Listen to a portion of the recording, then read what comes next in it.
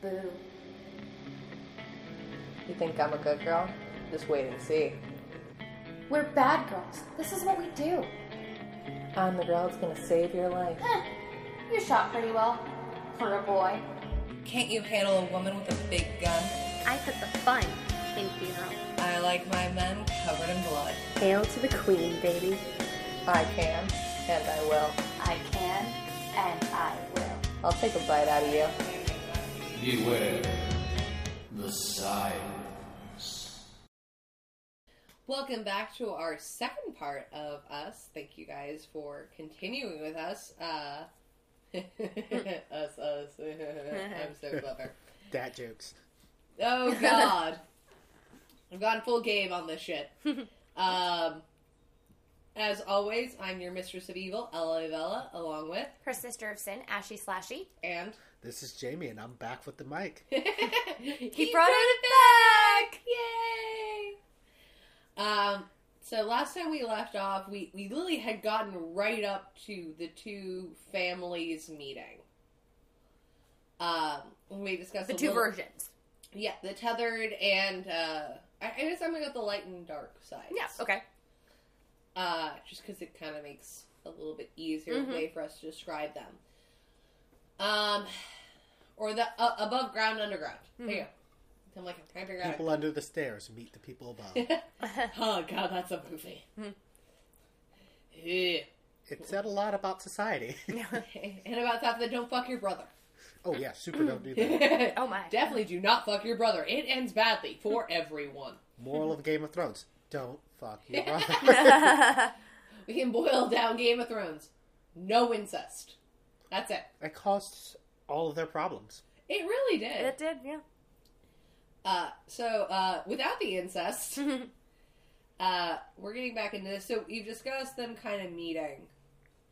And I wanted to mention something about the acting. Okay. So, a freaky fact about this film okay. was that the actors played both the light versions of themselves and the dark versions of themselves. So Above it wasn't ground and underground. Yeah, the above ground and underground versions of themselves. It wasn't, like a camera trick or anything that they used. It was just the actors played both versions. And Lupita, when she was Red, would stay in character the entire time. Oh, so much chamomile tea for that throat. But, we watched, who's your friend that does the... James, I know him as James. But he does Dead Meat and Kill Count. Ooh. Which is a YouTube channel YouTube channel and podcast. Yeah, we'll link it below. Yeah. We actually met him, mentioned this a few times. He played Walt Disney on the first season of Once Upon a University. Yep, he did. Oh, yeah. He was He Mr. was Disney. Disney. He was Mr. D. Mr. D. Which I realize now. So Did he dirty. point Yeah. like this the No. whole time?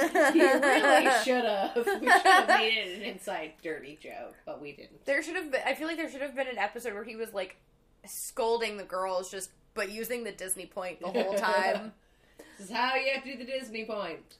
And just put, something completely harmless, like a lollipop in there, just as part of the joke, but it changes to something different every scene. scene. It's the magical Disney point. But so on his little YouTube channel, he mentioned that freaky fact. So credit to him, not to me, but I'm using it for the podcast. He showed a behind the scenes scene. Where actually Jordan Peele could do Red's voice. Yeah. And, Lupita was... Well, no, before that, Lupita was talking, in that voice and completely in character of, so how do you want me to do this scene?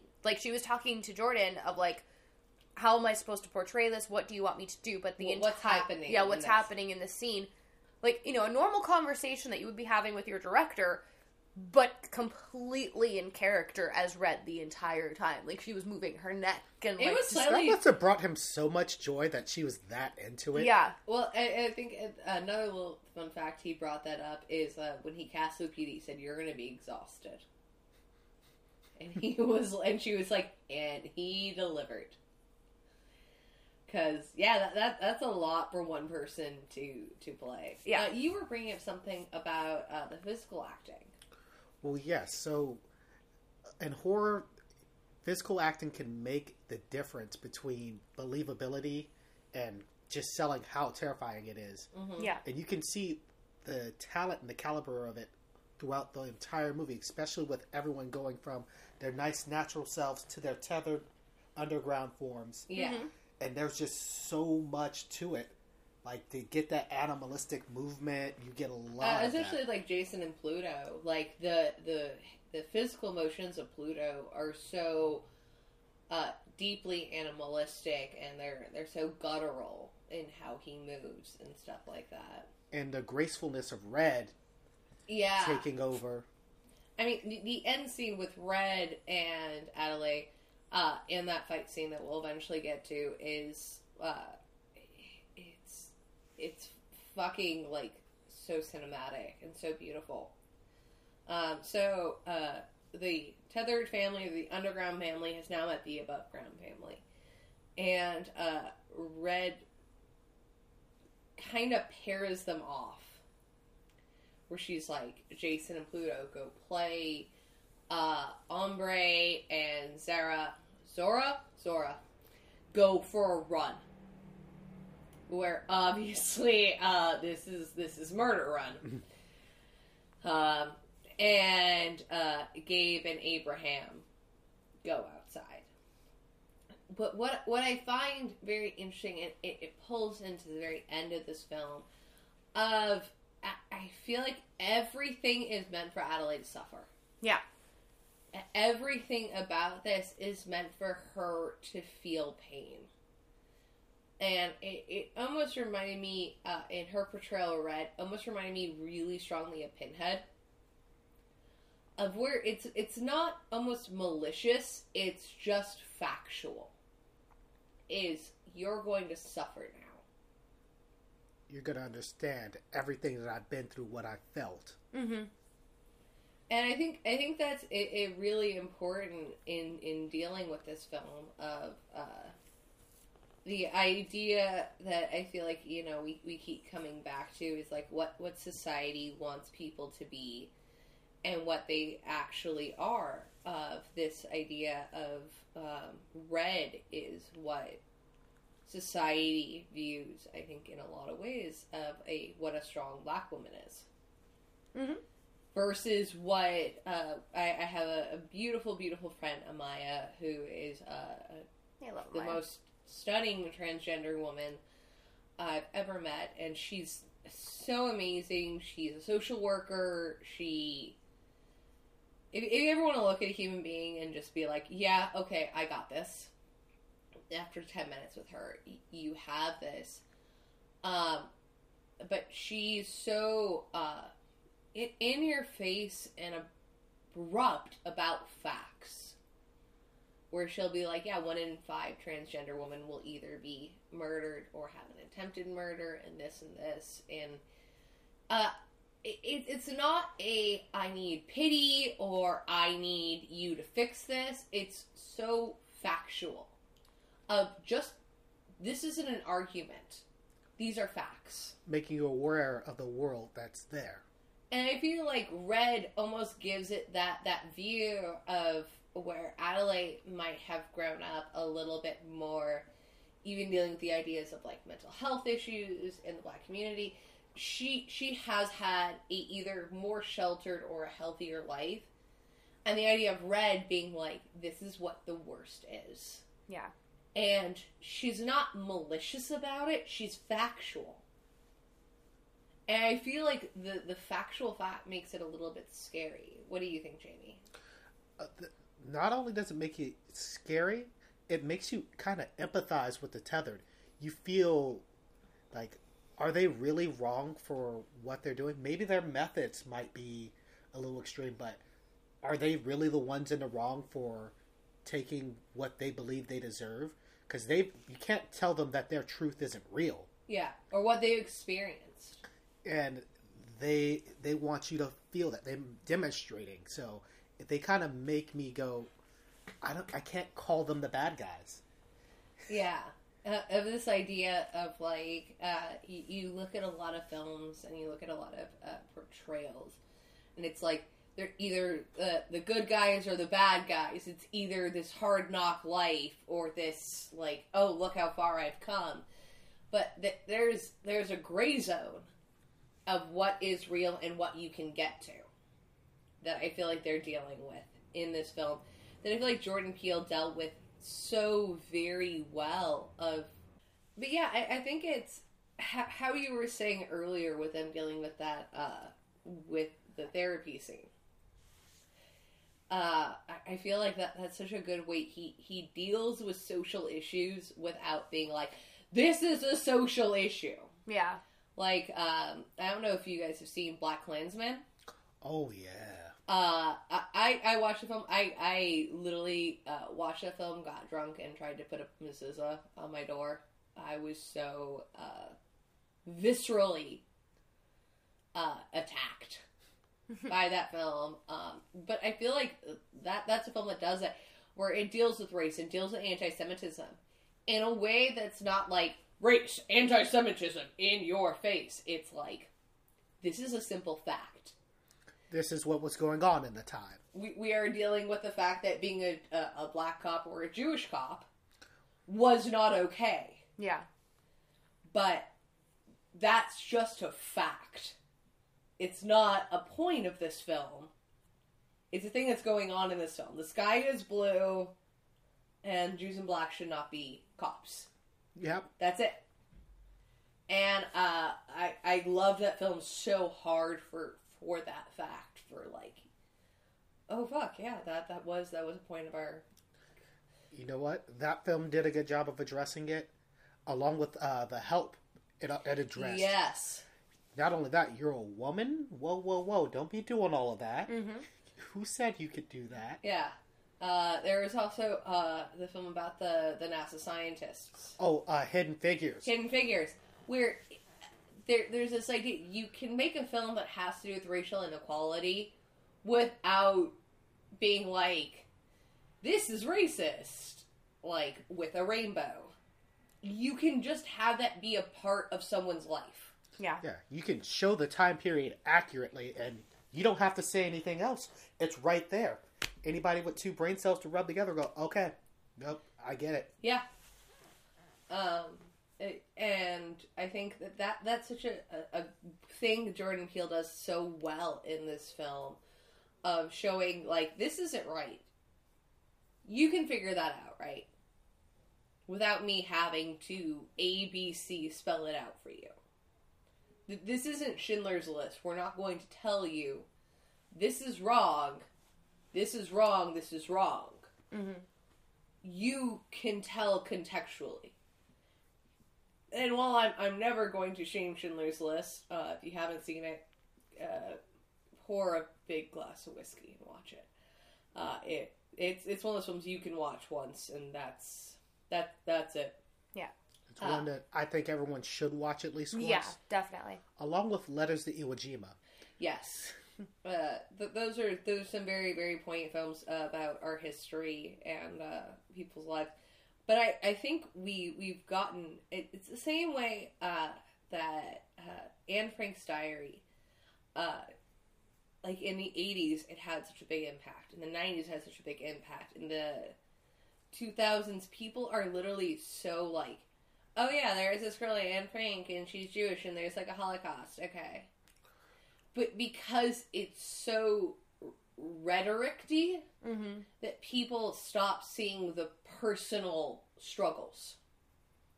Where when you can put out a film like this that obviously shows racial struggles, but without being like, this is a racial movie. This is just a movie depicting people who go through this. Yeah. And I like that he doesn't insult your intelligence and spoon feed. And just pop and go, message! Yeah, it makes you go like, yeah, like, I also feel like it makes you feel more because anyone can connect with anybody in that family. Yeah. Like, anybody. You can connect with Ella, you connect with Gabe, you can connect with Jason, you can connect with Zara. You can connect with somebody, and then personally feel their struggle. Mm-hmm.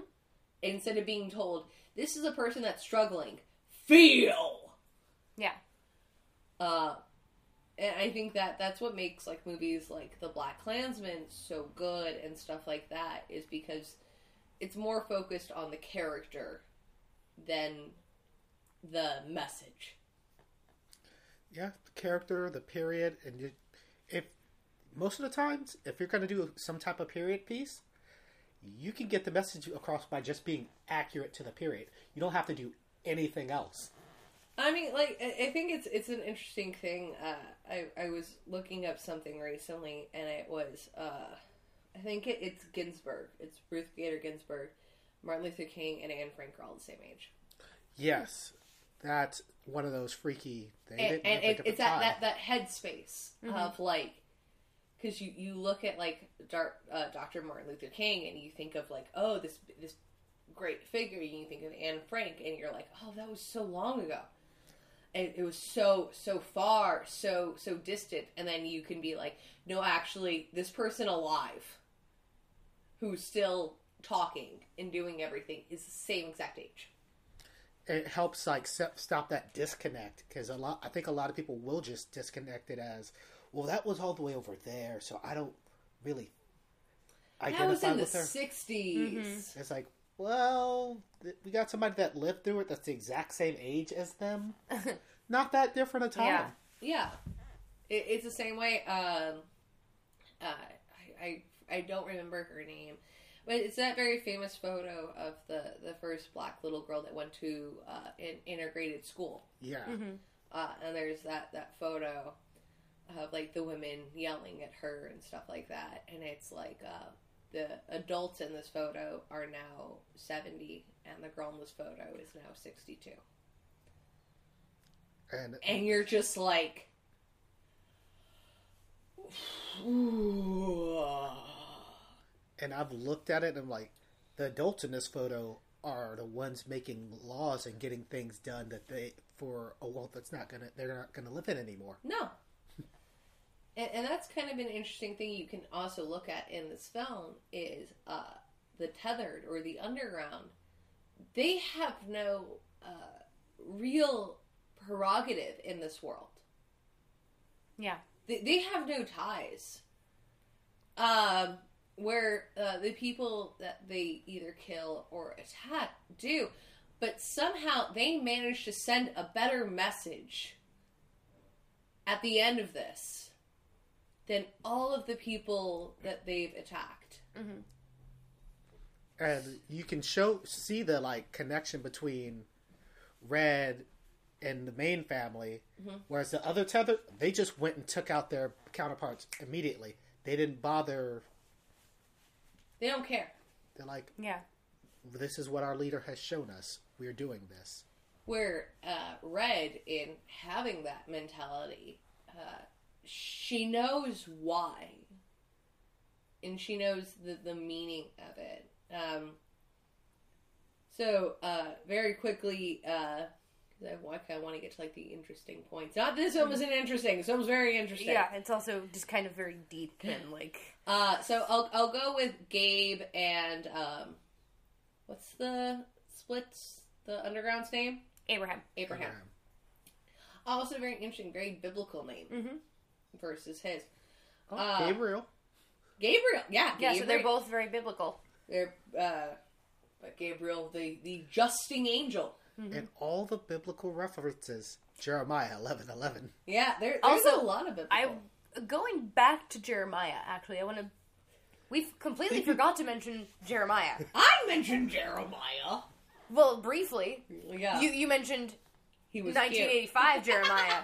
You didn't mention modern Jeremiah. So as soon, like, when our family is arriving to their vacation home in Santa Cruz, they see Jeremiah being wheeled into, like, dead Jeremiah. Yeah, being wheeled into a ambulance with a chest wound. With a chest wound. And then later on, poor little Jason is walking around the beach and sees underground Jeremiah just standing there waiting. Bleeding. Well, he's not is bleeding. he bleeding or is It's it not blood? his blood. Yeah, there was blood on his fingertips. It's not his blood, though. Yeah. But he has it written on his face. Yeah, Yeah. and he's waiting. He's waiting for the rest of his friends. So, yeah, it had already started. Yeah, Jeremiah is our first tethered. So we had Jeremiah very early on. So Gabriel and Abraham have a epic battle on the boat that ends with Abraham very much fish fooded. Yep. Yeah. Jason and Pluto have Which also, I was trying to see if they're, like, while you guys were talking about the deepness of this film, I was like, they're getting a little too deep for me. I'm gonna try and delve in to see if I can find any more facts to, like, try and piggyback on this deep conversation, but I can't find anything. So, I don't think this was a freaky fact that was mentioned. If I find it later, I'll be like, oh, well, it was a freaky fact that was mentioned. But, freaky fact of my own. all right. I feel like the death scene of Abraham, Friday the 13th. Oh yeah, well, especially because he comes out of the water too. He tries to come out of the water, tries to kill him again, and then fish fooded. That was very fitting for a horror film. Yeah. Another Friday the 13th reference for you guys there. There you Yeah, a go. lot. Yeah. Like, as soon as he went out on the boat, I'm like, is he doing this on purpose? Also, we have I feel like we should mention the name of the boat. Crawl Daddy. Yeah. I saw that and I was like, oh god, I don't want to like connect myself, but I would totally name my boat then. If y'all Also- call this Crystal Lake, Yeah. I'm done. Well, I'm going to say also, so this is a freaky fact that I did find. There is no actual reason why Jordan gave Gabe a boat. Just for status just for social status symbol of like, I have a boat. I got a boat, motherfuckers. On a boat. Sorry, I'm on a boat. I immediately went there. I mean, if you got a family vacation home. But also, Don't if you want you look at it, you can almost go, it's Keeping Up with the Hendersons Yeah. kind of style thing, because even if you look at their house, if you look, I have no idea what the fuck their family name is other than Tara Tyler. McKee. Oh, Tyler. It's the Tylers and the Wilsons. Okay, the Tylers, who are the worst people ever, and definitely have a nicer house. Yeah, the Tylers definitely were nicer. And it's less secure, all that glass windows and doors. See, I'm telling you, it's why you don't have glass window places. It's fucking creepy. But that you can almost go. It might be him trying to compete with the Tylers. Mm-hmm. Of this whole thing of like where you can obviously tell like he went to Harvard. He's a little bit more schooled. The family doesn't hate each other. The husband and wife still seem to like each other. Mm-hmm. They're obviously trying to have sex during their lovely little like where Got I my don't Harvard think sweater and my drawers on, babe. I don't think the Tylers have had sex in With each other. Yeah. That's an accurate statement. I'm guessing... There's a pool boy involved Uh-huh, and a I babysitter. was just about to say that. There's a pool boy involved. There's like a that he pool shows- boy and a very young babysitter. Mm-hmm. And he shows dysfunctional families can happen to anyone. I'm going to say that Mr. Tyler is not fucking the babysitter because the twins are definitely old enough The to... assistant? He's probably fucking his assistant. His Yeah. secretary? His secretary or something, but not the babysitter because those girls are like old enough to Maybe be she home was alone. the babysitter and now she's a His secretary. wife's sister, I don't know. I don't know. Personal assistant. I watch a lot of forensic files. I'll give you a bunch of stuff. The local bartender. The sister. The ex-girlfriend. I'm not joking. I watch forensic files while I'm at work. I know how to commit so many murders, guys. Don't fucking piss her off. Frame the assistant. Exactly. But so you get the idea, even though, like, while the Tylers have this fucked up family and their daughters are hellions, Yep. maybe, like, Gabe still feels the need to financially compete. Yeah, I could see that, and that's Where why maybe he has that's the the boat. whole reason for the boat, is they don't have a boat. No, they do. Because it's, biatch. Yeah. It's the I B. would have named my boat that because it's funny and But, funny. you know, he has this very, very nice speedboat. So maybe Yeah, Gabe he's got like a is- little mini yacht boat, a speed yacht. Yeah. He's got a speed yacht. But maybe Gabe is still trying to do that. Like, I'm trying to, like, compete with this family just a little bit. Like, because I feel like I have to be friends with them. maybe not even be friends with them. It might just be like subconscious That too, yeah. of like, they're the rich white family. They have a boat. We need a boat. Like, what would you think, Jamie? Well, I see the two of them must have a history together because they talk so calmly. Mm-hmm. Like they've been competing with each other for a long time. I feel probably like before marriage. I feel like their friendships Maybe were before college. Yeah, like they probably knew each other from college. Like he was probably the frat boy. Mr. Tyler was probably the flap boy. The flap boy. Whoa. That's a whole different role. The frat boy. And Gabe maybe was the nerd. yeah, Gabe was the nerd. But like they still kind of like they were buddies. They were roommates. or roommates dorm, or whatever, but so they kind of had that like, hey man, But Gabe still feels the need to compete. yeah, and I agree with that. Oh, I thought you were going to say something else, so I was no. like... So like, and then the wives kind of by proxy of being married to these men But now you kind can of have to obviously be friends. tell Adelaide and Mrs. Tyler, Elizabeth Moss, you can see Adelaide really doesn't enjoy being around her. No, she doesn't. She hates She it. looks so uncomfortable. Like, I'm nice to you because our husbands are friends. Because, like, Gabe, Exactly. Gabe comes up and he does this, like, little kissy thing with her, and he's like, oh, do you want something? She's like, oh, I'll have a water. And she's like, oh, why don't you have, like, a sangria? Like, that's how I'm doing it. And then he does the whole thing where he's like, what do you say? And she's like, I hate you. And you can even tell on, like, Adelaide's face. She's just like, oh, is this healthy? I don't think this is healthy. So why do we do this with them? Yeah, like why are we Our here? kids hate it. Why are we here? For the love of Christ. So we get to that. So, while they're all hiding, Jason and Pluto, who they said has, Peel's come outside, they have the closest connection, do this very strange little, match. Scene, yeah, the scene in the closet, yeah. Where they're mirroring each other. And you get the idea, I don't know if it's because they're younger. So the idea is the tether is almost stronger because they have less. I feel like you're right in that sense. I in that believe sense, that. yeah. Yeah. Because there's been less environmental things on them. And also, you kind of get maybe this idea that, this is something I kind of had a theory about. So this is second generation, third generation tether. Because obviously Red was born to her parents who were tethered. So Red was born to her parents who were tethered. Now Jason and Pluto. So it's the second generation. Is the tether getting stronger? Ooh. That's a good theory. Is the tether of the thought process between these two people getting stronger and stronger and stronger and stronger? So, because you see it a little bit too with Ombre and Zora. Mm-hmm. Of where Zora almost seems to, or Ombre almost seems to know what Zora's thinking before she thinks it. Mm-hmm. Where you don't get that, like, with the adult Tylers either. You get subtle, like, mimics. But of they're what not, do. but the two twin girls come out and they kill them. They move exactly the way the twins move. Mm-hmm. So, is it this idea that, like, okay, so, Adelaide's parents and, Gabe's parents would have been, like, the first generation.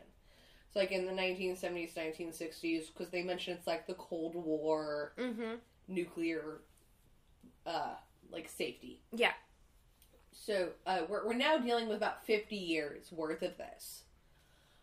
Is it getting to the point where, because they're genetically evolving with this tether, is the tether getting stronger and stronger and stronger and stronger to a point where if maybe it had been left for like one or two more generations, while personality-wise they would have been very different, would they have spoken at the same time? Would they have had the same exact thoughts? Would they have the same exact feelings? would that tether have just gotten bigger and bigger and bigger and bigger? I feel like maybe that's kind of what, this government project was trying to do almost. Because you mentioned, like going back to a little bit when Red was talking about how she had to do everything that Adelaide did, but it was worse for her. Whereas maybe the government is trying to create these like other versions of us that once, the connection is so much more stronger that it's literally just doppelgangers that feel the exact same thing. Everything is the exact same. So is it like the first generation felt it polar opposite, and now every generation's getting closer to feeling the same? Mm-hmm. They're getting stronger. I also like that theory. Part of it, that closet scene showed that there was a potential for them to come together. It didn't have to come to this. Yeah. And what it could have been for them, it could have been a better life for both of them.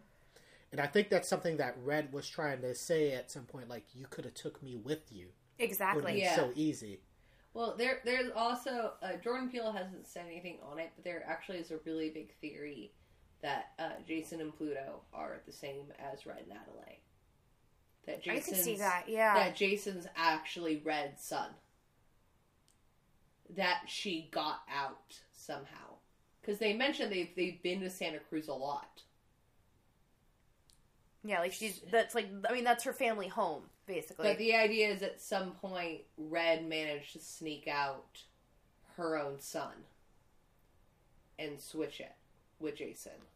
Interesting. And that's why Pluto has this fire thing, is because of sunlight. Is because he was taken from this area where he experienced anything to nothing. And that's why he's so obsessed with fire, is because he went from having all of this stuff to nothing. So his fixation almost just went to fire. Because it shows why Jason's the one that's really trying the hardest to understand them. And also the fact that at the end, Jason, I think, is the only one that figures out about Adelaide. Because when he's looking at her, he knows. Yeah. Well, also, like, I kind of want to piggyback a little bit more on their connection, his and Pluto's. Like, the scene where they all find, like, it's, daytime, everything is, all hell is broken loose at this point. Oh, and they're in the ambulance afterwards?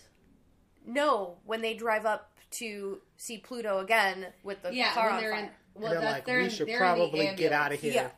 Because they're in the other ugly family's car. Yeah, before they get to the ambulance. Yeah, because they're in the Tyler's family car. Oh yeah, they're in the and he does SUV. he does the thing where he backs him up. Yeah, into the fire. Mm-hmm. And it's like, because he has that, like, I feel like their connection is so strong that he's literally able to, like, go into his tethered version's mind and be like, you're going to do this. I don't think it's even that. I think it's just like, if I do this, you do this. It's like a game to them. Mm. And he noticed it in the closet. Yeah, because when he moved his hand, he moves his hand. So I think it's almost the idea of Pluto is an 8-year-old kid. I don't know the exact age of Jason, with 0 social skills. Yeah. So if you're 8 years old and you've lived in a dark cave all your life and you see somebody else that looks exactly like you, you would mimic them because you don't know what it is. Yeah. And all the tether, when it's showing the lifestyle of them while they're mimicking what's going up on above ground without even seeing it, like, it's a tick that they can't, like, fight. Control. Mm-hmm. Like, they've been doing this their whole lives. Like, to this day, I will say, I think one of the most gorgeous scenes in the history of filmmaking is the ballet recital. Oh, I fucking loved that between scene. Red and Adelaide. So gorgeous. And seeing the visceral... because they actually got a prima ballerina to do Adelaide. It's actually a modern dance instructor that does Reds. Mm. And they actually gave them the same dance cues and gave it to a premier ballerina and then to a modern dancer. Because if you look at the style, because I've taken both, yep.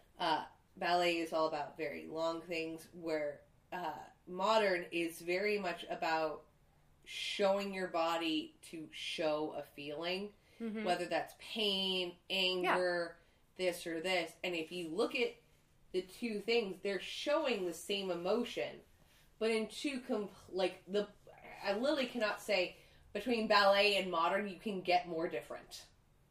Like I see what you're going for. Like, and like showing the same emotion but two completely different ways. Yeah.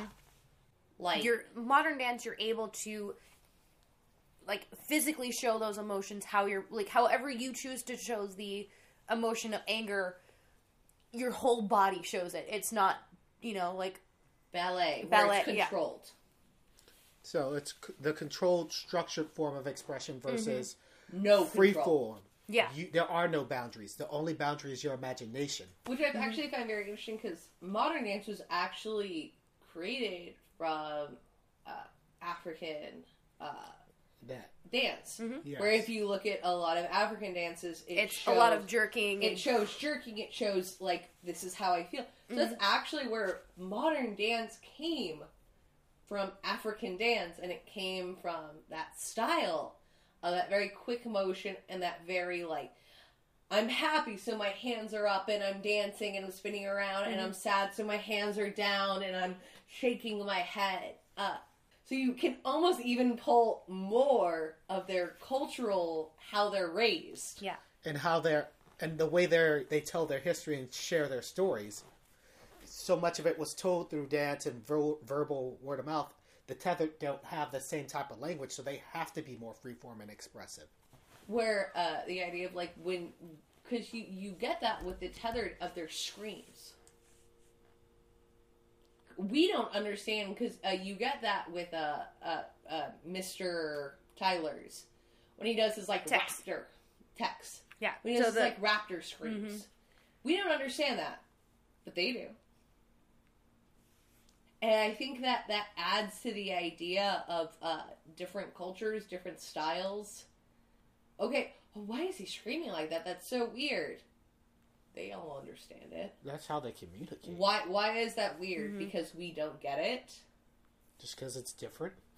Yeah. So I think it did such an interesting job of showing that difference of culture in every way, from their dances to this to that. It's just so much. It's so hard to like break apart the pieces. So we eventually get to the point where the Wilsons have escaped, and they go to their next door neighbors, the Tylers, who, as we have discussed, are terrible fucking people. Also, I want to say, why does Adelaide keep getting handcuffed to shit? I can give you the answer to that. She was handcuffed as a child. Huh. She keeps getting... The whole reason why Red handcuffs her is because, as a child, she was Adelaide, and Red handcuffed her to the bed. And because Red's kind of the leader of the other tethered, you notice that they didn't kill her immediately. Yeah. They wanted to keep her. It's like, no, this one's for our leader. Don't touch her. She's You can hurt her a little bit, and scare her, but we can't. Just break some of the leg bones. It's all be fine. Maybe break a finger. So we then get to, and I do kind of want to discuss this a little bit, because this just goes so 1950s Norman Rockwell-esque, I think, for me, of the Tylers. So the Tylers are attacked. We've discussed the fact that the dad's a demeaning, misogynistic asshole, mom's a drunk, and the twins are cunts. Yeah. So No debate. they are taken out by their doppelgangers, and it actually starts off by Elizabeth Moss being like, "There's something out there. Go check it out." And the dad is like, "No." He's been a condescending jerk about the whole Yeah. He's like, "I'm having a drink. I'm not fucking doing this shit." And the twins come out, and they're like, "Why are you guys fucking fighting? Why are you making our lives so terrible?" And their doppelgangers come out and just slice, stabby. Right for the jugular. Right for the jugulars. And there, of course, they just watch their twins get killed, so I'm guessing they feel some form of human emotion, I'm going to hope. I'm not completely basing it on that, because I don't know. Those are really, really terrible people. And Mr. Tyler is killed by Tex. Yep. Who just comes up and just slices his fucking throat. And Elizabeth Moss kind of seems like she's getting away. And the Tex character of her doppelganger husband goes like, he's looking like he's going to reach out his hand to her. Mm-hmm. And just pulls it back in this, like, he does the ultimate misogynistic hair swoop. It's like, hey. Psych. And what I find so interesting, so, like, as Adelaide and the family are getting there, you do get these scenes of, like, Tex puts on, like, the cigar robe and grabs the drink and grabs the cigar, where Elizabeth Moss's character goes and starts putting on, like, the lip gloss. Mm-hmm. Also, Elizabeth Moss does a really good job of being creepy. Yeah, I was a little uncomfortable how Let's terrifying put she her was. in more movies. I was like, I kind of, she gave me a little bit of a fear boner playing I would like to see Dahlia. Elizabeth Moss playing, like, a new version of Pamela Voorhees. Oh, Just because we've been talking about Friday the 13th so much, I would love to see that. I would love to see her as, like, the new Pamela Voorhees. I think she could rock it. I think she could too. By the way, her tethered's name is Dahlia. Oh, yeah, because she Black tries to Dahlia. do the Black Dahlia smile with the scissors. She cuts her cheeks. Yeah, I was looking at them like, oh. Also, just, so for a second, let's pause. I'm going to put a little peg in our storyline real quick and go to something we really haven't discussed. The scissors. The golden scissors. Okay. I'd like to hear everybody's kind of theory on it, but Jamie, I'd like to really get the scissors for you. Like, what is it to you? Well, the scissors, like, they've been connected to these people from their other side for so long, and it should be symbolizing for the rebellion, like, we're snipping the tether ourselves. We're no longer bound to them. We are our own people. That, to me, is what they were going for with that, why each of them had that, while they wore those suits as a sign of their rebellion. What about you, Ashy? I don't know. Like, I want to say I agree with it.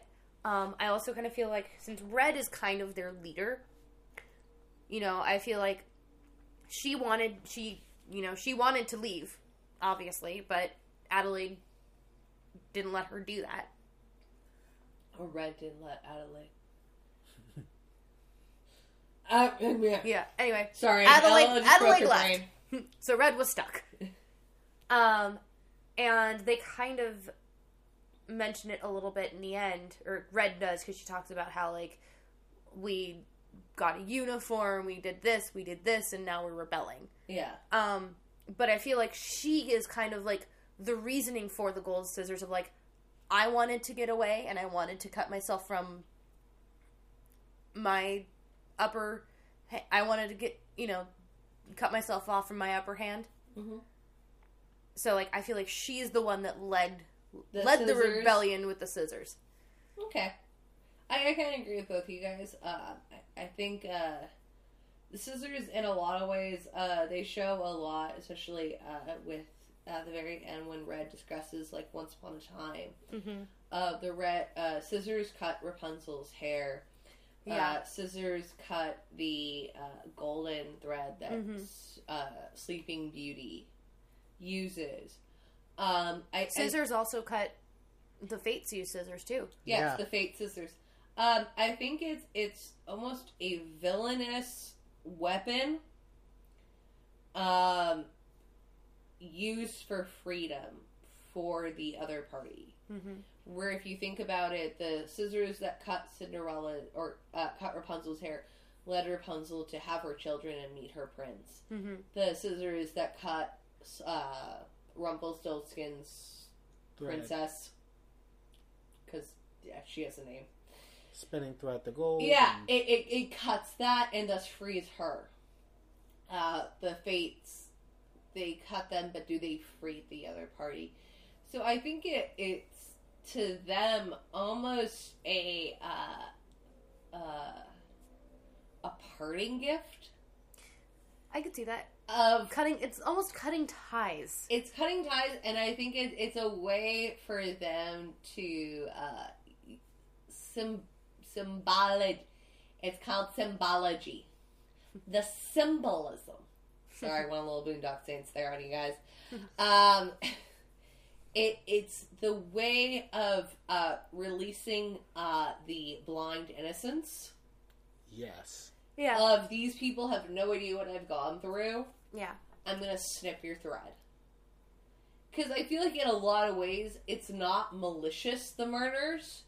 It's just factual, like I said. Mm-hmm. So I think it's almost an innocent way to murder somebody. You're not killing them with a knife. You're not killing them with a sword. You're killing them with something that can be benign. Yeah, and I kind of feel like that's what at least that's what the tethered think they're doing. Yeah, I'm saying they're straight up stabbing a bunch of people in the fucking throat with scissors. Sometimes you gotta be like that. I don't think that's particularly the nicest thing in the world to do. But I think it's, they're not aware what they're doing is wrong to the other people. Yeah. It's what I'm doing I need to do. I need this. We get this, we get the creepy Married with Children versions of the Tylers, of Major Asshole and Psycho Bitch. This is an interesting fact that I really liked about this film. So Adelaide and Gabe go into the house, but so do Zara and Jason. Mm-hmm. The kids go in, and technically the kids get a little bit more damage done. They're like, look, I'm handling this. Yeah. And I think that says something to the idea of, like, who they are as characters. Well, they were at a time, right then and there, they had to accept the truth. Yeah. They had to accept the truth that was being thrust on them by the tethered. Like, you see, this is factual. This is what I lived. This is not a happy or nice world. They had to make a choice. Are we going to try to stick to, no, we don't kill people, to, we're surviving. Yeah, exactly. Stick to the facts. Are you surviving or are you not? And I think that's an interesting thing. I feel like very rarely you see kids in horror films take a stance. And I think it says something, too, about the fact that, like, the Tyler twins are like, what's going on? What's happening? I don't get it. Jinx! Double jinx! Mm-hmm. Of this kind of white privilege obliviousness. Mm-hmm. Kind of get the feeling that those kids kind of wanted to do that to them anyway. They were kind of, And our they parents were make like- us hang out with them. They were like, I get to I understand it's a different you, but I've wanted to do this for 10 fucking years! But you do get that idea, I think, of the terms of, like, they're the dumb, blonde-haired, blue-eyed bitches. Yeah. That have never... Their biggest crisis was one day their iPhone didn't charge. I know. Scandal. I know. Billy actually asked Samara out for the winter formal. Oh my god, I can't believe he did that. Becky, I know. I know. Where these kids, even just in, like, we were talking about, like, in terms of, like, the Black Klansmen and stuff like that, these kids probably have had to deal with stuff just in reality. Mm-hmm. You know? I'm with you. So, their willingness to accept, okay, shit's hitting the fan. It's like, what are we going to do? Because it's not a kind world. Are we going to just roll over and let it happen? They have to grow up right then on the spot. Like, we can't be kids anymore. This is the real world. We're going to deal with this. Yeah. So to kind of go with that, I kind of want to ask you a question, Jamie, of just this idea, because, like I said, we can't particularly connect with this to a certain degree. Of just, was there a point where you were like, okay, this is factual? So, like it's not like of course I don't think you've ever had your underground doppelganger try and stab you with. so the way I can relate to it is kids in a low income area where you don't necessarily get to be a kid for the entirety of your childhood. Right. You get some hard facts thrown at you immediately, and you have to make a choice. Like, am I gonna eat today? Because the family as a whole, we can't do it. Let's get up and do our part. Mm-hmm. You don't get to be a kid anymore. Or, this neighborhood's really rough. I don't want to fight anybody, but I also don't want to be hurt. I have to make a choice. I have to grow up right now and make a decision about my well-being. Right. And to that extent, I see that's kind of alluding to the choices that they have to make. They have to grow up. They have to choose what really matters to them. And they don't get a whole lot of time to do it. Yeah. And in that moment, they're like, I'm going to protect my mom. I'm going to protect my dad. I got to kill this bitch with a fucking golf club. Killing is wrong, but dying sucks. Mm-hmm. But I think that's such an interesting thing, because I think, honestly, if you even look back, and I don't want to bring this into the conversation, but it has a point of, like, the early 2000s films. Yes, like, there's the huge thing of, like, African-American male always dies. But I feel like he's always the ones, like, dudes, we need to fucking get out of here. Mm-hmm. He's always one And talking he's sense, always like, like, we don't need to let's stick go, around yeah. here. He's like, okay, we're in a haunted house. Let's go. And, of course... They're like, no, let's look at it. It ain't really haunted. Of course, Lionsgate did nothing good for that entire culture. No. Or for anyone that wasn't named, like, Heather or Sarah. No offense, but Ashley. It's okay. That's why I go by Ash. Yes. Or Matt, or Sean, or Seth. Chat. Fuck Chad. But I feel like you do get that idea of the quick growing up and the quick decisions where even if you look at how the Wilsons deal with, like, getting this confrontation, Mm-hmm. they're very quick to be like, okay, what do we do? How do we survive? How do we do this? Where the Tylers are just like, burr, burr. Right on the money. Yeah, pretty much. Because they've never had a single moment of pivotalness in their lives. Yeah. Yeah, I mean, look at the house they're staying in. Did they Much struggle? glass? They're in a glass house. They wasn't ready to throw no stones. I had a lovely glass window in my house broken by a stone when I came out as bisexual. Ever since then, I'm like, okay, don't trust glass. Mm-hmm. I would like a giant wood box. What's in the box? It's called a Lincoln House. Lincoln Logs, motherfucker. But what I find so interesting is, so, like, Zara comes in, she's trying to save her mom, and Dahlia gets Zara, and it's fucking little Jason with a fucking little, like, Yep. statue. It takes, and then we get this. I loved this scene because it made them all feel so human when they're bitching about kill counts. Oh yeah. It's like, For look, who gets to drive. Yeah. I love that scene. That's a coping mechanism for them right that moment. They're like, look, We're just gonna bitch. we're going to talk, we could talk about this being real, or we could treat it like a game to cope with it and get through it and get therapy later. Okay, who got the biggest kill count? Who got the biggest kill? Actually, I killed 2 people. You did not kill the second twin. I killed the second twin. Okay? And then they drive off, in the evening.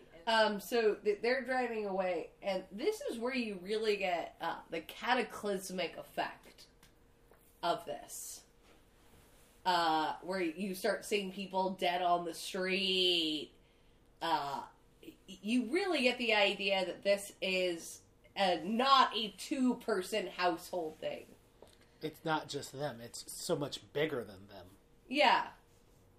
So for you, Jamie, the idea of that social control for everyone.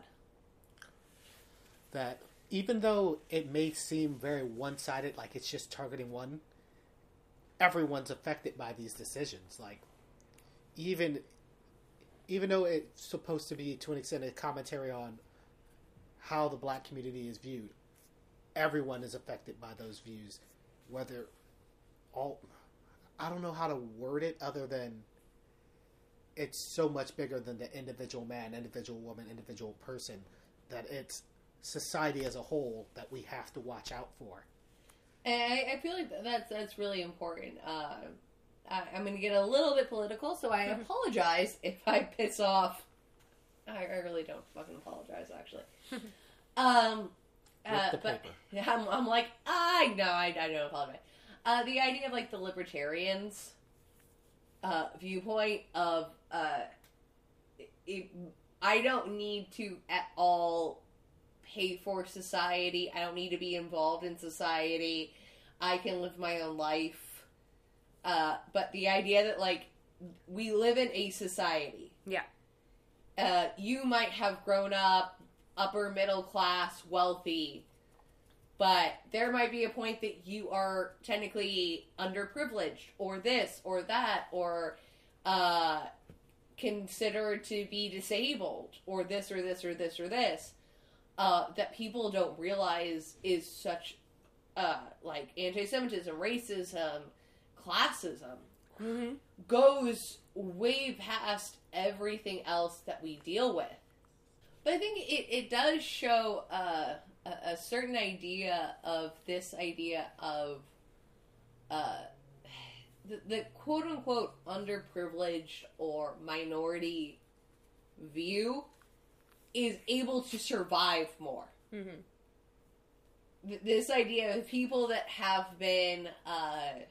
I mean, you don't particularly see it, and I wouldn't expect Jordan Peele to touch on this, but, like, going back to, like, the Black Klansman and having that discussion of the Jewish cop that's able to deal with so much more than anyone else.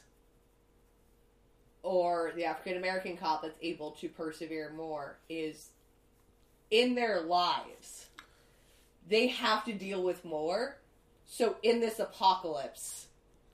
They're more capable. They're better equipped because they've been conditioned to endure. It's both a blessing and a curse, being conditioned. Go on more. I'm kind of curious because I can hear like there's more with that. So I guess the way to say it is certain. I'm kind of thankful that I've been conditioned to endure certain hardships. Like, I understand when money's tight, you cut things out. I understand that when a situation happens and the police get involved, it's not, no matter how much truth you're telling, it's not necessarily gonna go your way. So appearances matter. Had I come from a different upbringing, I would have just assumed, like, no, it'll be fine. If you're just doing the right thing, it's going to be okay. No, you also have to look a certain way. You have to be prepared to speak a certain way. Yeah. And I'm conditioned to think about that when I take actions. So it's both a blessing and a curse to know, all right, I'm prepared for this, whereas someone who's never had to, I'd be happy for them to never, ever have to need that type of conditioning to be prepared for. I'd be happy if people didn't have to be prepared for horrible things to happen. But I'm thankful that I am prepared. It's the same way, like, the whole thing, we've discussed this on the podcast, of, like, when women walk to their car, you always put your keys. Yeah, you do the Wolverine clause. You do the Wolverine clause. And, 100 times out of 101, nothing's gonna happen. Which, also... I saw on, not Instagram, on Wish a couple days ago, this really cool keychain that was like a skeleton key, and it came in like different colors. Like, you know, you could do like gold, silver, and it also had like that iodized, the like rainbow metal. That was actually a little knife. Oh! But it was like, it like would come out of the skeleton key, so it would look on your keys, it just looks like a normal little skeleton key, and then you could just slip out the little like knife. Little finger-sized knife. And it's legal to carry one that size. Yeah. And I was like, I kind of want that. I actually, please, if you see that again, send that to me. I really want that on my keychain. I always make a joke. My purse that I carry around is giant, studded, and has a massive skull on it. and I carry around, as Josh calls it, my safety flask, because I carry around my hydro flask with me everywhere I go, and it's the massive sized hydro flask. And I don't know if I like carrying it around because, like, oh, look, I have, like, this much water. Or because, like, when I'm walking, I have, you can, like, hear the water jingle in it right now. I have pretty much a brick. A very well-stickered brick with me. Yeah. Like, no, I mean, you and I, back when we first started this podcast, would joke with Mina about, we need to get hydro flasks. of, like, our hydro flasks are our fucking weapons. Yeah. So you get that kind of idea as, like, as a woman, you're so prepared to be attacked. And you shouldn't have to be. If the world was the way it should be, you shouldn't have to worry about that. Same thing as a black man. You shouldn't have to worry about talking to the cops. You shouldn't have to worry about your appearances. But when the world goes to shit, Chad over there in his, like, little, like, Letterman jersey is so fucked. Where we over here, we are prepared because our day-to-day life is scary. Yeah. Like, you can't walk down the street by yourself. You're prepared for that. Yeah. You know. Like, I'm going to bring up a really interesting example. On our last date, we went to ramen and then went to the Lost Spirits. And it was an amazing date. If you're in Los Angeles, go to Lost Spirits. It's amazing. But I don't know if you even noticed this. I did, because I'm more used to kind of walking around LA, like, with Ashy, or with me, Ashy, and Mina, or me, Ashy, and M, where I kind of tend to take the street side, and I'll kind of puff up my chest as somebody walks by. But I noticed when we were walking, we would be holding hands, or we'd be talking, but anytime somebody walked by, you'd slip your hand around my waist. That's a subconscious thing that I do. But it's one of those very, like, you don't notice it unless you notice it once, and then you notice it every time. It's funny. I noticed Chris does the same thing. Like, when we're walking down and around, or in the old Orange Circle, because we like to go, like, the restaurants and stuff. There we'll like, walk around the area, and, like, he always, like, if someone, you know, kind of shady well, walks we're walking by around downtown LA. Yeah. Stepping on Mario cubes.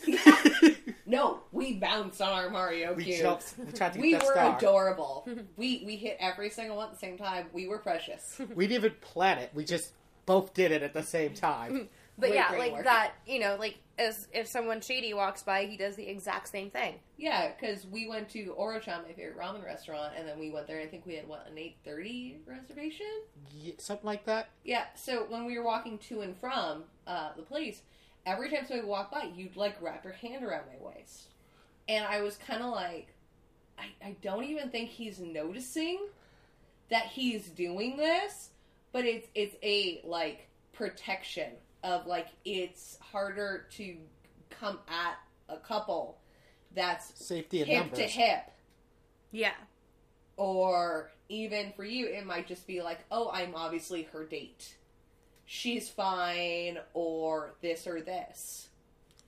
But it's that kind of headspace that people get into, where it's, you do safety procedures Yeah.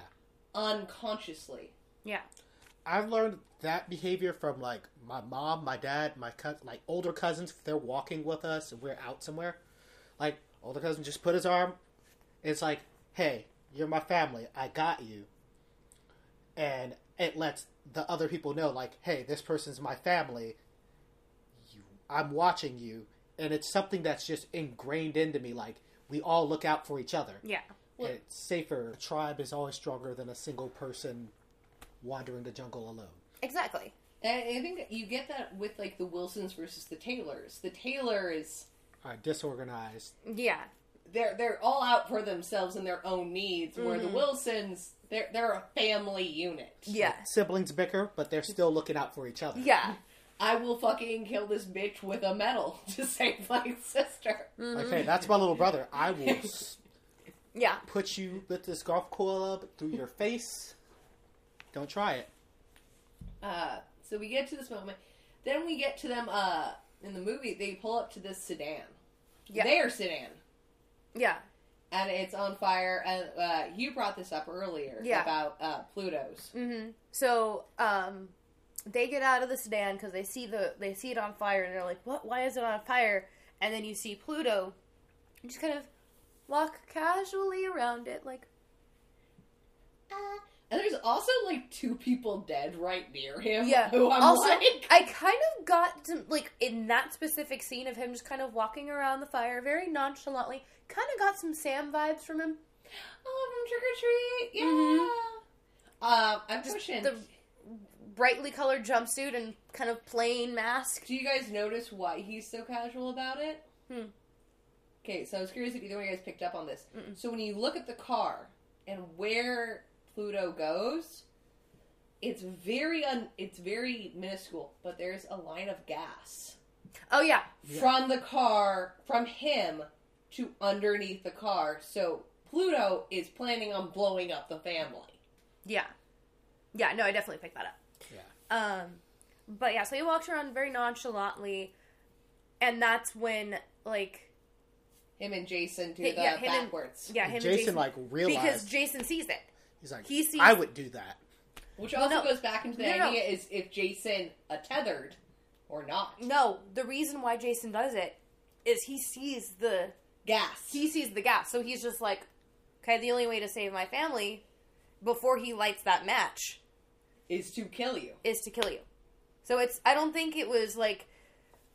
I don't think it was a switch, in the sense of, so like... you're going with the idea that Jason is Jason. Yeah. I'm going with my weird idea that they're switched. But, like, so he kind of did that whole, like, I'm backing up because I'm saving my family, because if I don't, you're going to blow them up. Well, you kind of get the idea when Jason lifts his hands up, it's like a trial. Mm-hmm. It's like, hands up? Yeah, like he's seeing if he'll copy him. Mm-hmm. And then when he does, he's like, okay, what if I walk back? But you get the idea, Jason's not... He's not quite, like, he doesn't, he's not sure if it'll work. He's just like, okay, this might work, this might not work. Who knows? And he goes back to his It might interaction get in the Daisy closet. underneath a blanket. Sorry, 1 second. We have to deal with on the podcast of the fact that my dog likes to burrow under blankets. Mm-hmm. Well, I mean, earlier this week, I shared a picture of us recording, and she's just like, Are you guys done yet? I'm on my blanket and I want pets. She's very, very needy. But then you eventually get it's the idea that it's all Red's plan.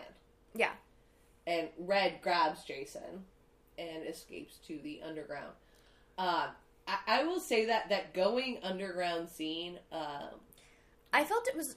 So, I want to talk about this, like, going down to the underground. Okay. For a brief minute. Because Chris actually mentioned something when we were watching it together. Let us know what Chris thinks. I'm actually not saying that sarcastically at all. I love what Chris thinks. We've had him on the podcast twice.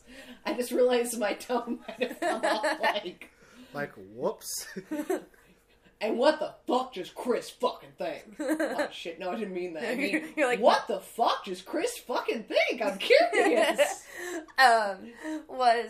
So I don't know if, I think she sees a rabbit, doesn't she? Yeah, when she gets first down. Yeah, so she sees one of the little rabbits. Oh no, it's when she first opens the door into Merlin's, she sees a bunny. Yeah, and she follows the bunny through the maze. Follows the white rabbit. Yeah, he was like, I'm getting some, like, Alice in Wonderland vibes here as she follows the white rabbit down the rabbit hole. And here's Ella giggling about her tattoo.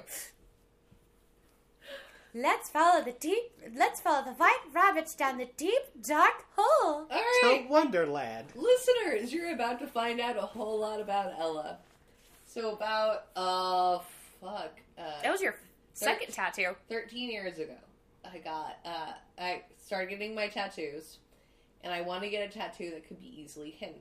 My first tattoo is from my grandmother. It's the Triscadelle from Sicily on my ankle, directly on my ankle bone. I bit through a fucking spoon. My second tattoo I got was for Alice in Wonderland, because every year on May 1st through May 7th, which is my birthday, I read Alice in Wonderland and Through the Looking Glass. It's a way I deal with every year of my life, and how every year is going down a new rabbit hole and looking at my life. So I decided to get the white rabbit. Now, the white rabbit is conveniently placed on my hip bone in a downward motion towards my vajayjay. And that was the first tattoo I got. It was the simple outline of a white rabbit. The tattoo has grown. It's a very complicated tattoo now. But many, many years ago, we were at Disneyland with me, Ashley, and one of our best friends, Mandy. And we decided very quickly after I got my tattoo to go on the Alice in Wonderland ride. At Disney. Like you do. Because it's the three of us, and we're like, Alice, it's one of our favorite movies. Ashley will always be my Alice to my Cheshire Cat. I will always love the Cheshire Cat. Or the Mad Hatter. And we go on the ride, and so right before we had gotten on the ride, Mandy had mentioned, this is the first time you've gone on the ride since you got your tattoo.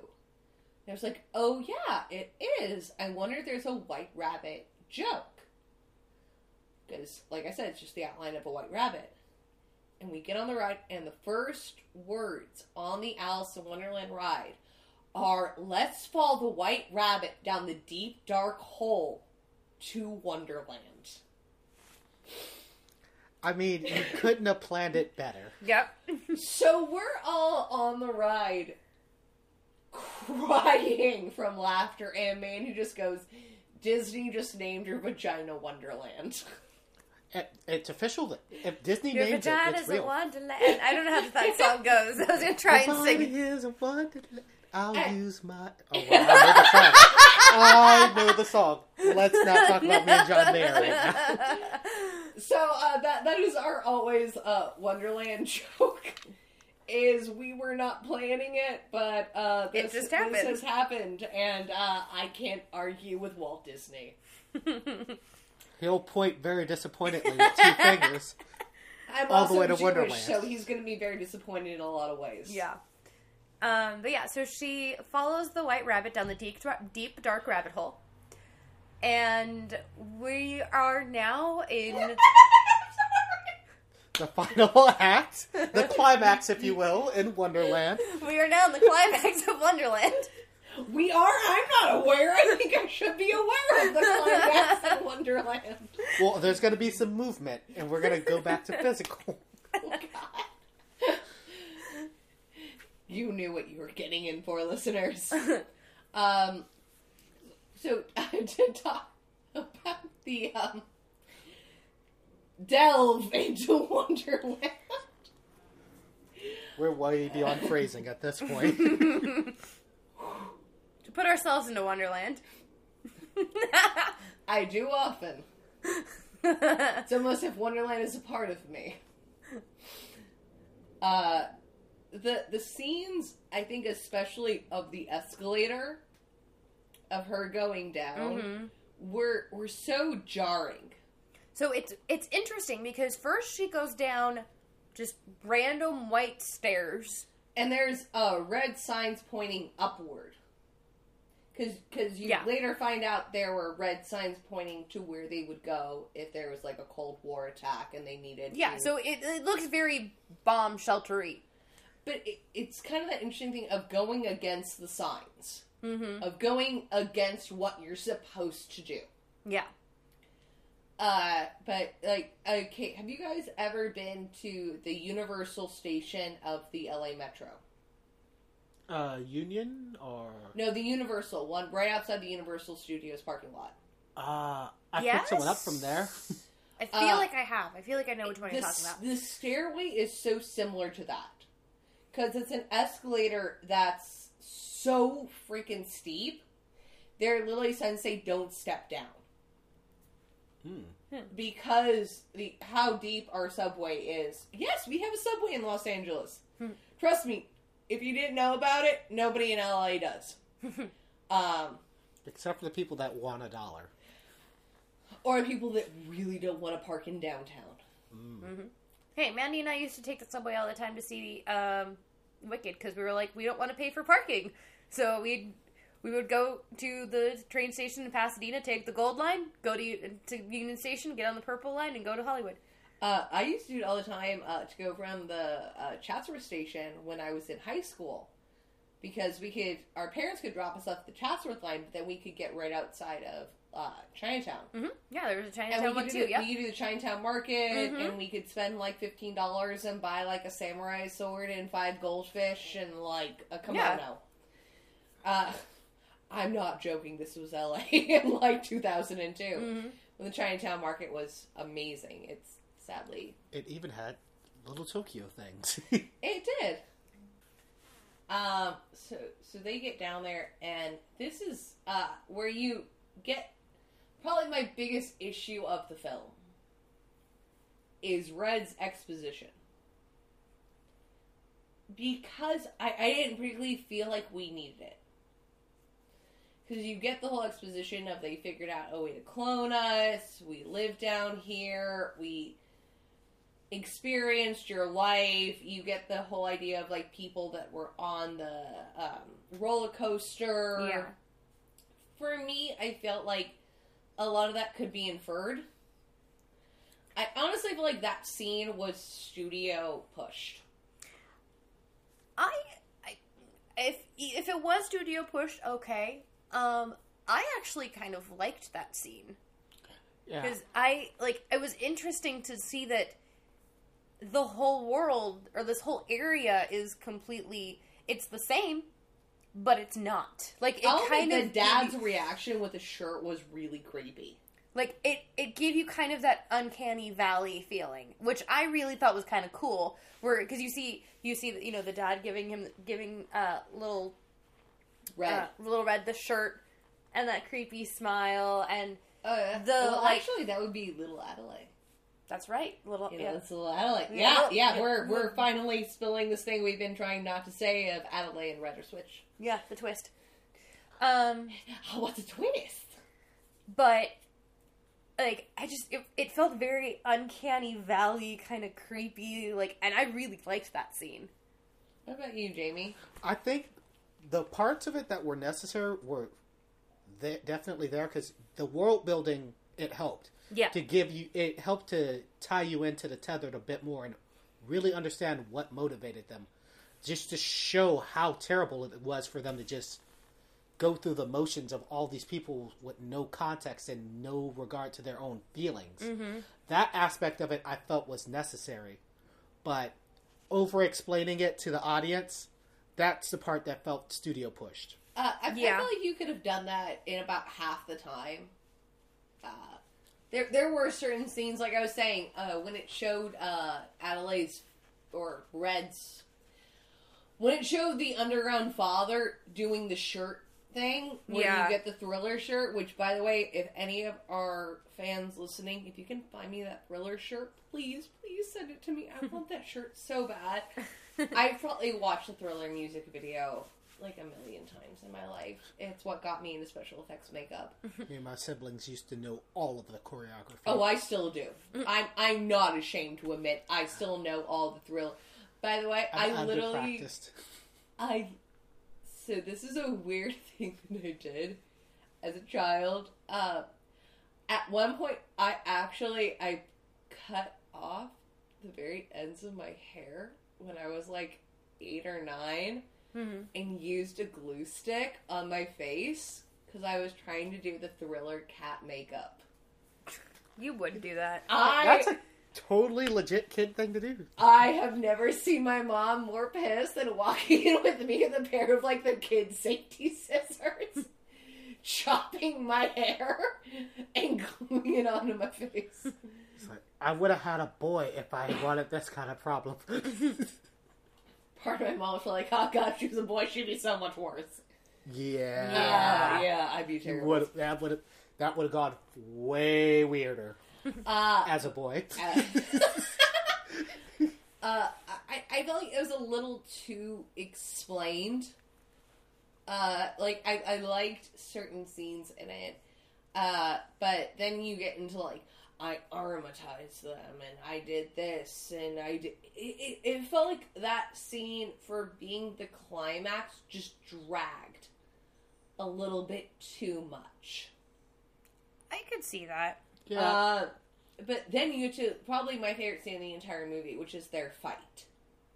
And the music going along with it. So it's it was their fight. It was the flashback between it's also the ballet song. recital. It's, it was the five for. I got 5. It's a string instrument of I got 5. yeah. And I never thought that would be so fucking intense, a string instrument of I got 5 on it. But it fucking is. And what I love so much is Red's pullback and Red's fluidity. Mm-hmm. And seeing Adelaide get guttural and guttural and guttural and guttural and guttural. Of seeing that slow switch of how we were talking about the idea of, you know how to talk to cops. We know how to sit there and walk through a freaking police or a parking lot. Yeah. We know to fucking pull back if somebody jumps at us. We know to have the keys in our hand. Yeah. Adelaide's never had to fight anyone her entire life. Red has had to fight her entire life. Yeah. So how do you deal with somebody who is so prepared for this?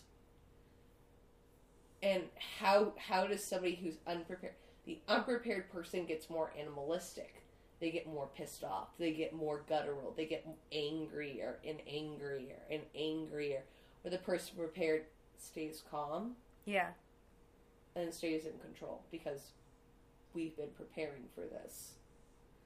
You've been preparing to sit there and talk to a car. We've been preparing for a guy to jump out behind a car our entire lives. Yeah. We've worked through this. And it's so normalized. And that's... You could make a horror movie about how normalized that is. But I think that's what's so terrifying. And that's what I think makes Red so terrifying in that moment. Mm-hmm. Of she's every minority and every group that's ever had prepare for being attacked. Yeah. Being attacked by somebody who's never had to prepare for it.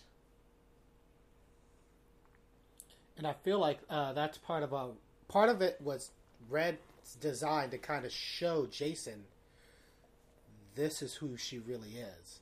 I feel like that was an underlying purpose. Like, took him specifically because I want to show you who she really is. Mm-hmm. And she'll have to live with knowing that you know. You have to deal with the fact that you had to go this far to defeat me. You had to go to this extreme to take me down. Yeah. And that ballet recital, like, I fucking... also, that was one little girl doing both. That is a talented little girl. I clap. I don't know who you were, Tiny Adelaide, but holy crap, like, not even just being able to do that form of a ballet performance, being able to do that strong of a modern dance performance, and then also the reaction she has of when the tethered are putting their hands on her. Yeah. It seems, what I kind of really got out of that, it feels so biblical. Yeah. I'd It agree feels... with that. And what I find interesting is it's, and like I'd like to get your opinion about this, Jamie, because being Jewish, a lot of people, especially right now, like connect like Bernie Sanders and stuff, and more Ashkenazi Jews, where you have to remember Jews are of Mediterranean descent. Yeah. We are not all blonde hair, blue eyed. Trust me, Hitler tried to take care of a lot of that. The idea of if Jesus of Christianity was born, he was born in the Middle East. He was brown, curly hair. There is no way that boy was white. But the idea of, for you, getting kind of a Jesus metaphor with a female black actress. Yeah. So... It's one of those things of like, I think it was great of him to kind of do that, to show the Messiah, to show that we can be more than that in film form, that we can be the leaders of it all. But it's just sad that it takes this extreme of oppressed people for a leader to be born. And it's kind of showing where there not that extreme oppression, what we have had, we wouldn't have needed a Martin Luther King, but what we have had someone of that caliber, we have had a Nelson Mandela if there wasn't that extreme oppression going on. It's that whole idea of without great adversity can great people be born. Because we only evolve out of need. Like, that's all life on this planet. It's a need to change that forces evolution to happen. Yeah. It's scary, like, you know, I feel like silly saying this, but, like, we live in North Hollywood, California, and like, we had a notice saying, like, if you have a mezuzah on your door, please remove it for safety. Oh, wow. Wait, what? There's been multiple, like, neo-Nazis cited in North Hollywood. This is recently? Yeah, in the last, like, 6 months. I'm pretty sure we had, like, 2 wars about that. I'm pretty sure Captain America had a very strong stance on this. But what I kind of find interesting about it is you get this idea of, like, how you're saying, like, what Anne Frank's diary have meant as much, and I don't mean to say this in any way terrible way, but if she had survived. Well, she'd have been able to tell her story herself.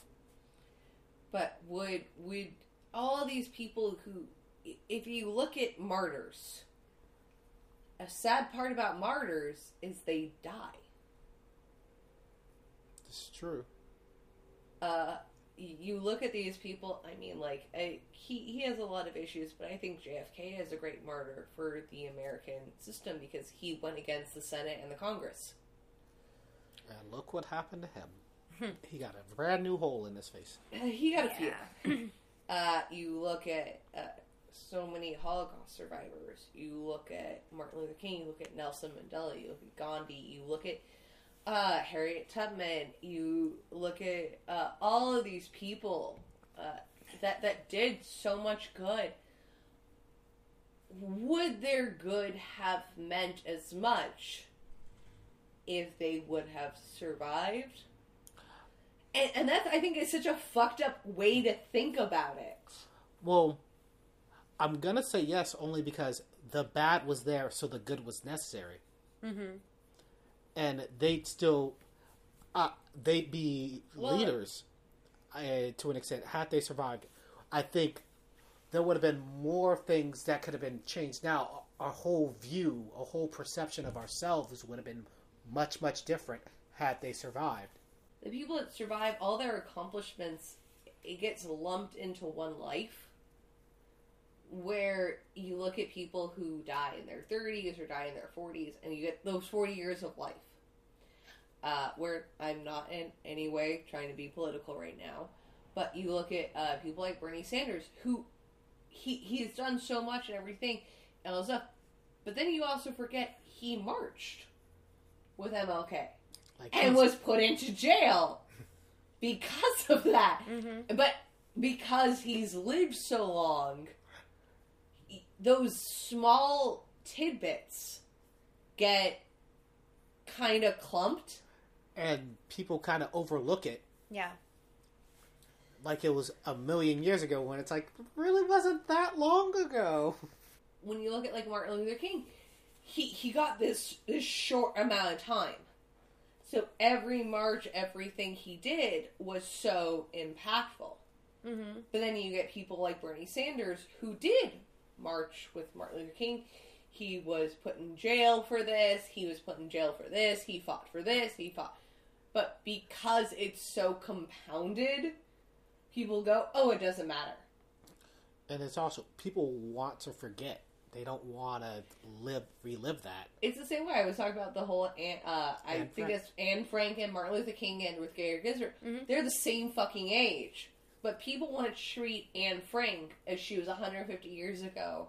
They want to treat Martin Luther King as the civil rights happened 100 years ago, and then you're like, well, in reality, it's still happening. It hasn't stopped. Yeah. once gerrymandering ends, maybe. Even then, probably not. Voters choosing their politicians? They don't want that. They want politicians choosing their voters. Of course. I have my main big political stance that I have no issue mentioning on this podcast is privatized prisons. Yeah, it should not be an industry that you can make money off of.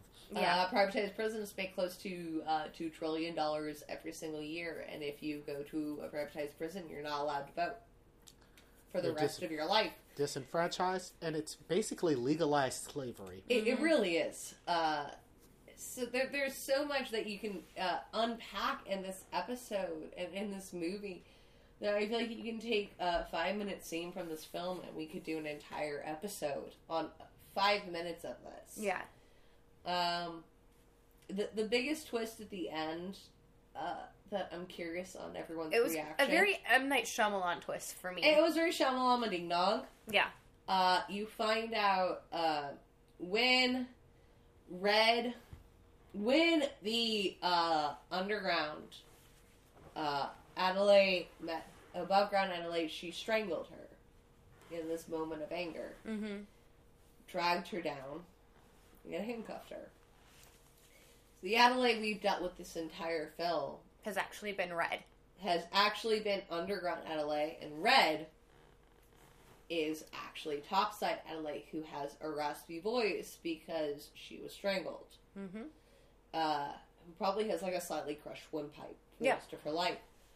And in the end, I think this is such an interesting scene because Adelaide, that we know to be above ground, we find out is below ground, strangles Red with the handcuffs. And as she is, her voice gets guttural and guttural and guttural. We're like, in this moment, is it the tether coming through? That's what I believed out of it. Or is it her? Is it her true self? Like, her true self as the tethered. As the tethered version. Yeah, she reverted to what she Truly was. is. Mm-hmm. It seems like she repressed that part of her. Yeah. Yeah. Try to live and above in that ground. moment, that part of her came out. Mm-hmm. And I think that's just such an interesting thing of the idea of Red, who is the above ground Adelaide, pretty much trumps her in every way. Yeah. And The only reason why Adelaide wins is because she kind of shows mercy. Yeah. What I was going to say earlier is that, like, that line of, you could have taken me with you, makes so much more, like, Sense. it makes so much more sense. You didn't have to attack me. And it's a lot more, like, heart-wrenching, almost. Instead of, like, oh, you could have taken, like, what does she mean by that? When you realize that she didn't have to attack her, she could have just... There are now two of me. Yeah. Like, I am you, you are me, we are together. Instead of dragging her all the way down. And it's It almost... made it a malicious act at that point. Yeah. And it's almost like Hades Persephone symbolism of, like, I'm dragging you down to hell Yeah. to ascend. But yeah, you kind of get that very much, like, oh my god, that line means so much more now. Well, I think so much more of what Red says of, like, you took this away from me. Because you get those lines of, like, I was forced to be with Abraham while you got to be with Gabe. She was meant to be with Gabe. Yeah. Is it the reason why, like, Ombre and Pluto come out so messed up? Mm-hmm. It's because they weren't meant to be. Because it's not two of the tethered and two of the up ground. Right. It's a switch. does that affect how the children come out? I think that it has to, because they're Yeah. the most unique of all the tethered. And they survive ones, and they seem to have the most also connection with them. Where you don't really see a connection with, like, the Taylors. They don't really have a connection with them. You only see the similarities after the fact when they're mimicking, like, they're showing this is what the Taylors truly were inside. That's what what I gathered from it. But what you get with, like, Zara and Ombre, they both have the running, they both have that kind of animalistic predator thing. You get the thing with the fire between Pluto and Jason. You have the masks. But is it because they're half? They're half up and half down. I think I'd agree so. with that. Yeah. I'd give it it gives them more individuality, more purpose. Because they're not completely manufactured. Yeah. And then at the very, very end of this movie, we get, and then I think what I found really interesting is the last scene isn't the family. It's the Hands Across America. Yeah, like, you just... Terror scene. Yeah, you get that, like, just... From California to... everywhere, all the way, Hands Across America. It's just If you so lived in the fucking north terrifying. or south, you might be slightly safe. Yeah. So get out of America. That's where the real problem is. Yeah, So that was it. We normally do our badass bitch moment, but I'm just gonna go our badass moment. Yeah. So it's just a moment that made you personally feel powerful. So I'm gonna actually start with Ashy. Okay. So what was a moment for you that made you feel powerful in this film? I want to say, actually, I'm going on the villain side of this. Oh, mostly dear God. Just because she's not really the villain in a way. I mean, we literally just discussed this. We've had a long conversation of confusion. I think I would go with when Red finally kills Adelaide. Okay. Because it's that you made me suffer for so long. Flipped. Because it's Red killing Adelaide. That's what I said. Red killing Adelaide. Okay. Really? That's an interesting one for you. Because it's like, you made me suffer for so long. I was stuck down here and forced to live whatever fucking life you wanted to live. I think you're confused because it's Red that gets... The original Adelaide is the one that gets stuck down there that is Red. So it's the underground one that eventually wins against her. Yeah, that's what I'm saying. That's what she's Okay. getting at. Yeah. Oh. I'm correct. I was Red killing Adelaide and telling her, because you made me as a child suffer. you made me as a child suffer, and now I didn't get to live whatever life I Now wanted I've to live. had my best. I can now live the life I want to live. All right, you little sociopath. What about you, Jamie? For me, it's gonna be Jason and how he deals with his tethered. Like, I really think that he's the only one who tried to understand. And with that time, he's like, I get it. I get why you're you. And him coming to the realization and backing him into the fire like that, that was my cool moment, because it's like, he used his mind to solve his problem. For me, I'm gonna go. It's Zara taking down one of the Tether twins, just because it's so rare. You see a young woman in a powerful scene that's like a daughter. Yeah. Much less a black young woman being super, super powerful. I think it's super cool. I think we've never really gotten to see that. And I was really impressed. I was gonna say that would be like my second moment, I think, because like it's not necessarily from like coming from like a sociopathic thing. It's just she finally got her moment. She finally gets to live a life. Yeah, I'm finally escaping. I'm perfectly free. Yeah, I'm perfectly free now. All right, so let's go through our scoring. I will actually go first for once. Oh. I'm gonna give us a 4.5.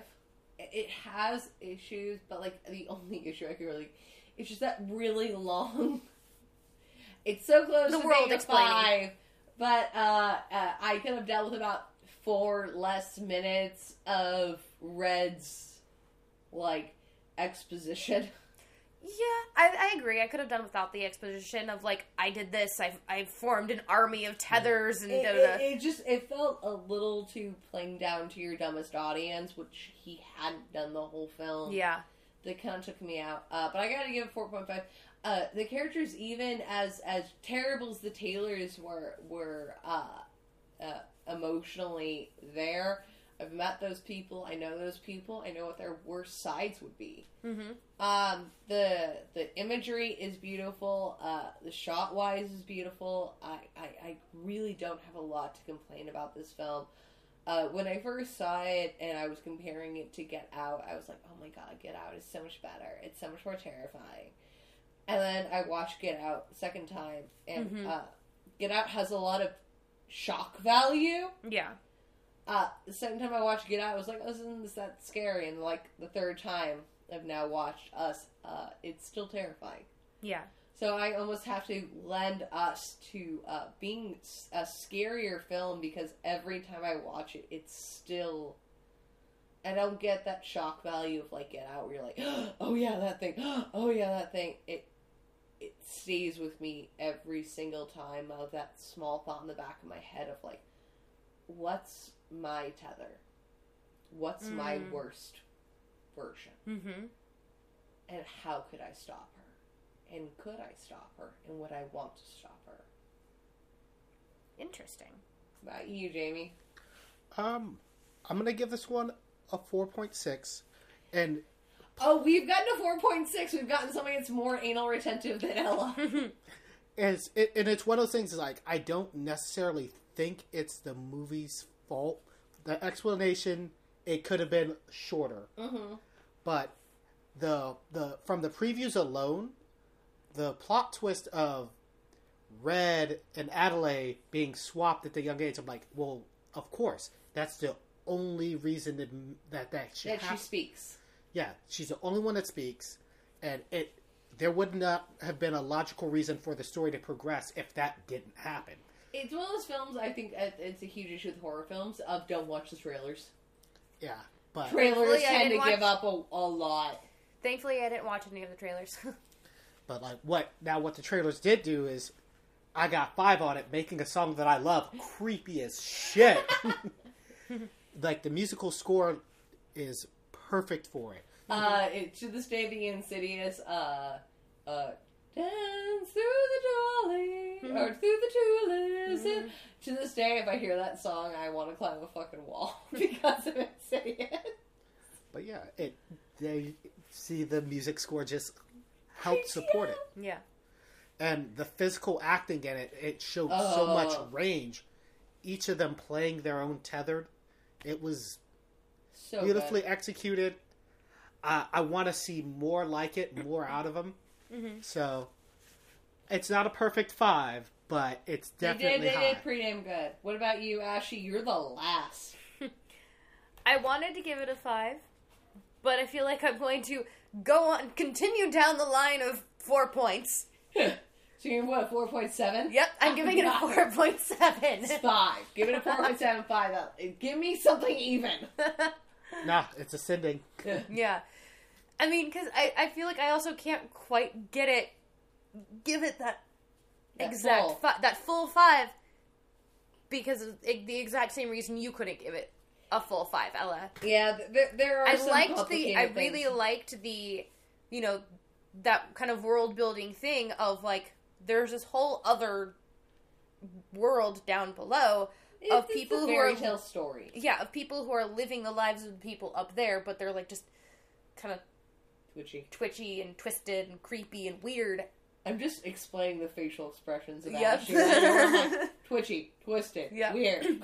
But I could have done without Red's explanation of everything. I think there's got to be a more clever way they could have gone about it. I feel like I'm going to give faith that Peele had a better one. But, Mainly because I just want to have faith. I'd agree that some of that had to be studio done, to where, no, that's too smart. You stop that. Yeah. Wait, just explain it. Just explain it. Because we don't get it, actually. We need you to so explain it. they were like, you need to just explain it. Explain the whole thing. But that has been our second part of our amazing episode. Next week we actually have Allie back from Black Christmas for the invitation. I'm super excited for. Jamie, I cannot express how much I've really, truly appreciated having you on this podcast. Ella, Ash, I'm so happy that you guys invited me to be a part of it, because this is a lot of fun. I love hanging out with you guys. We're all hanging out. Daisy's cuddling us, and we're talking about horror films. This is just a regular Friday night for us, guys. Thank you guys so much. Like I said, we'll be back next week. Please do check out our Patreon, because we will be signing off at the end of March. Oh, I get a fucking break. The Sirens will be signing off at the end of March, and our Patreon, if you subscribe to our Patreon, that'll be literally the only way you can see what we're up to.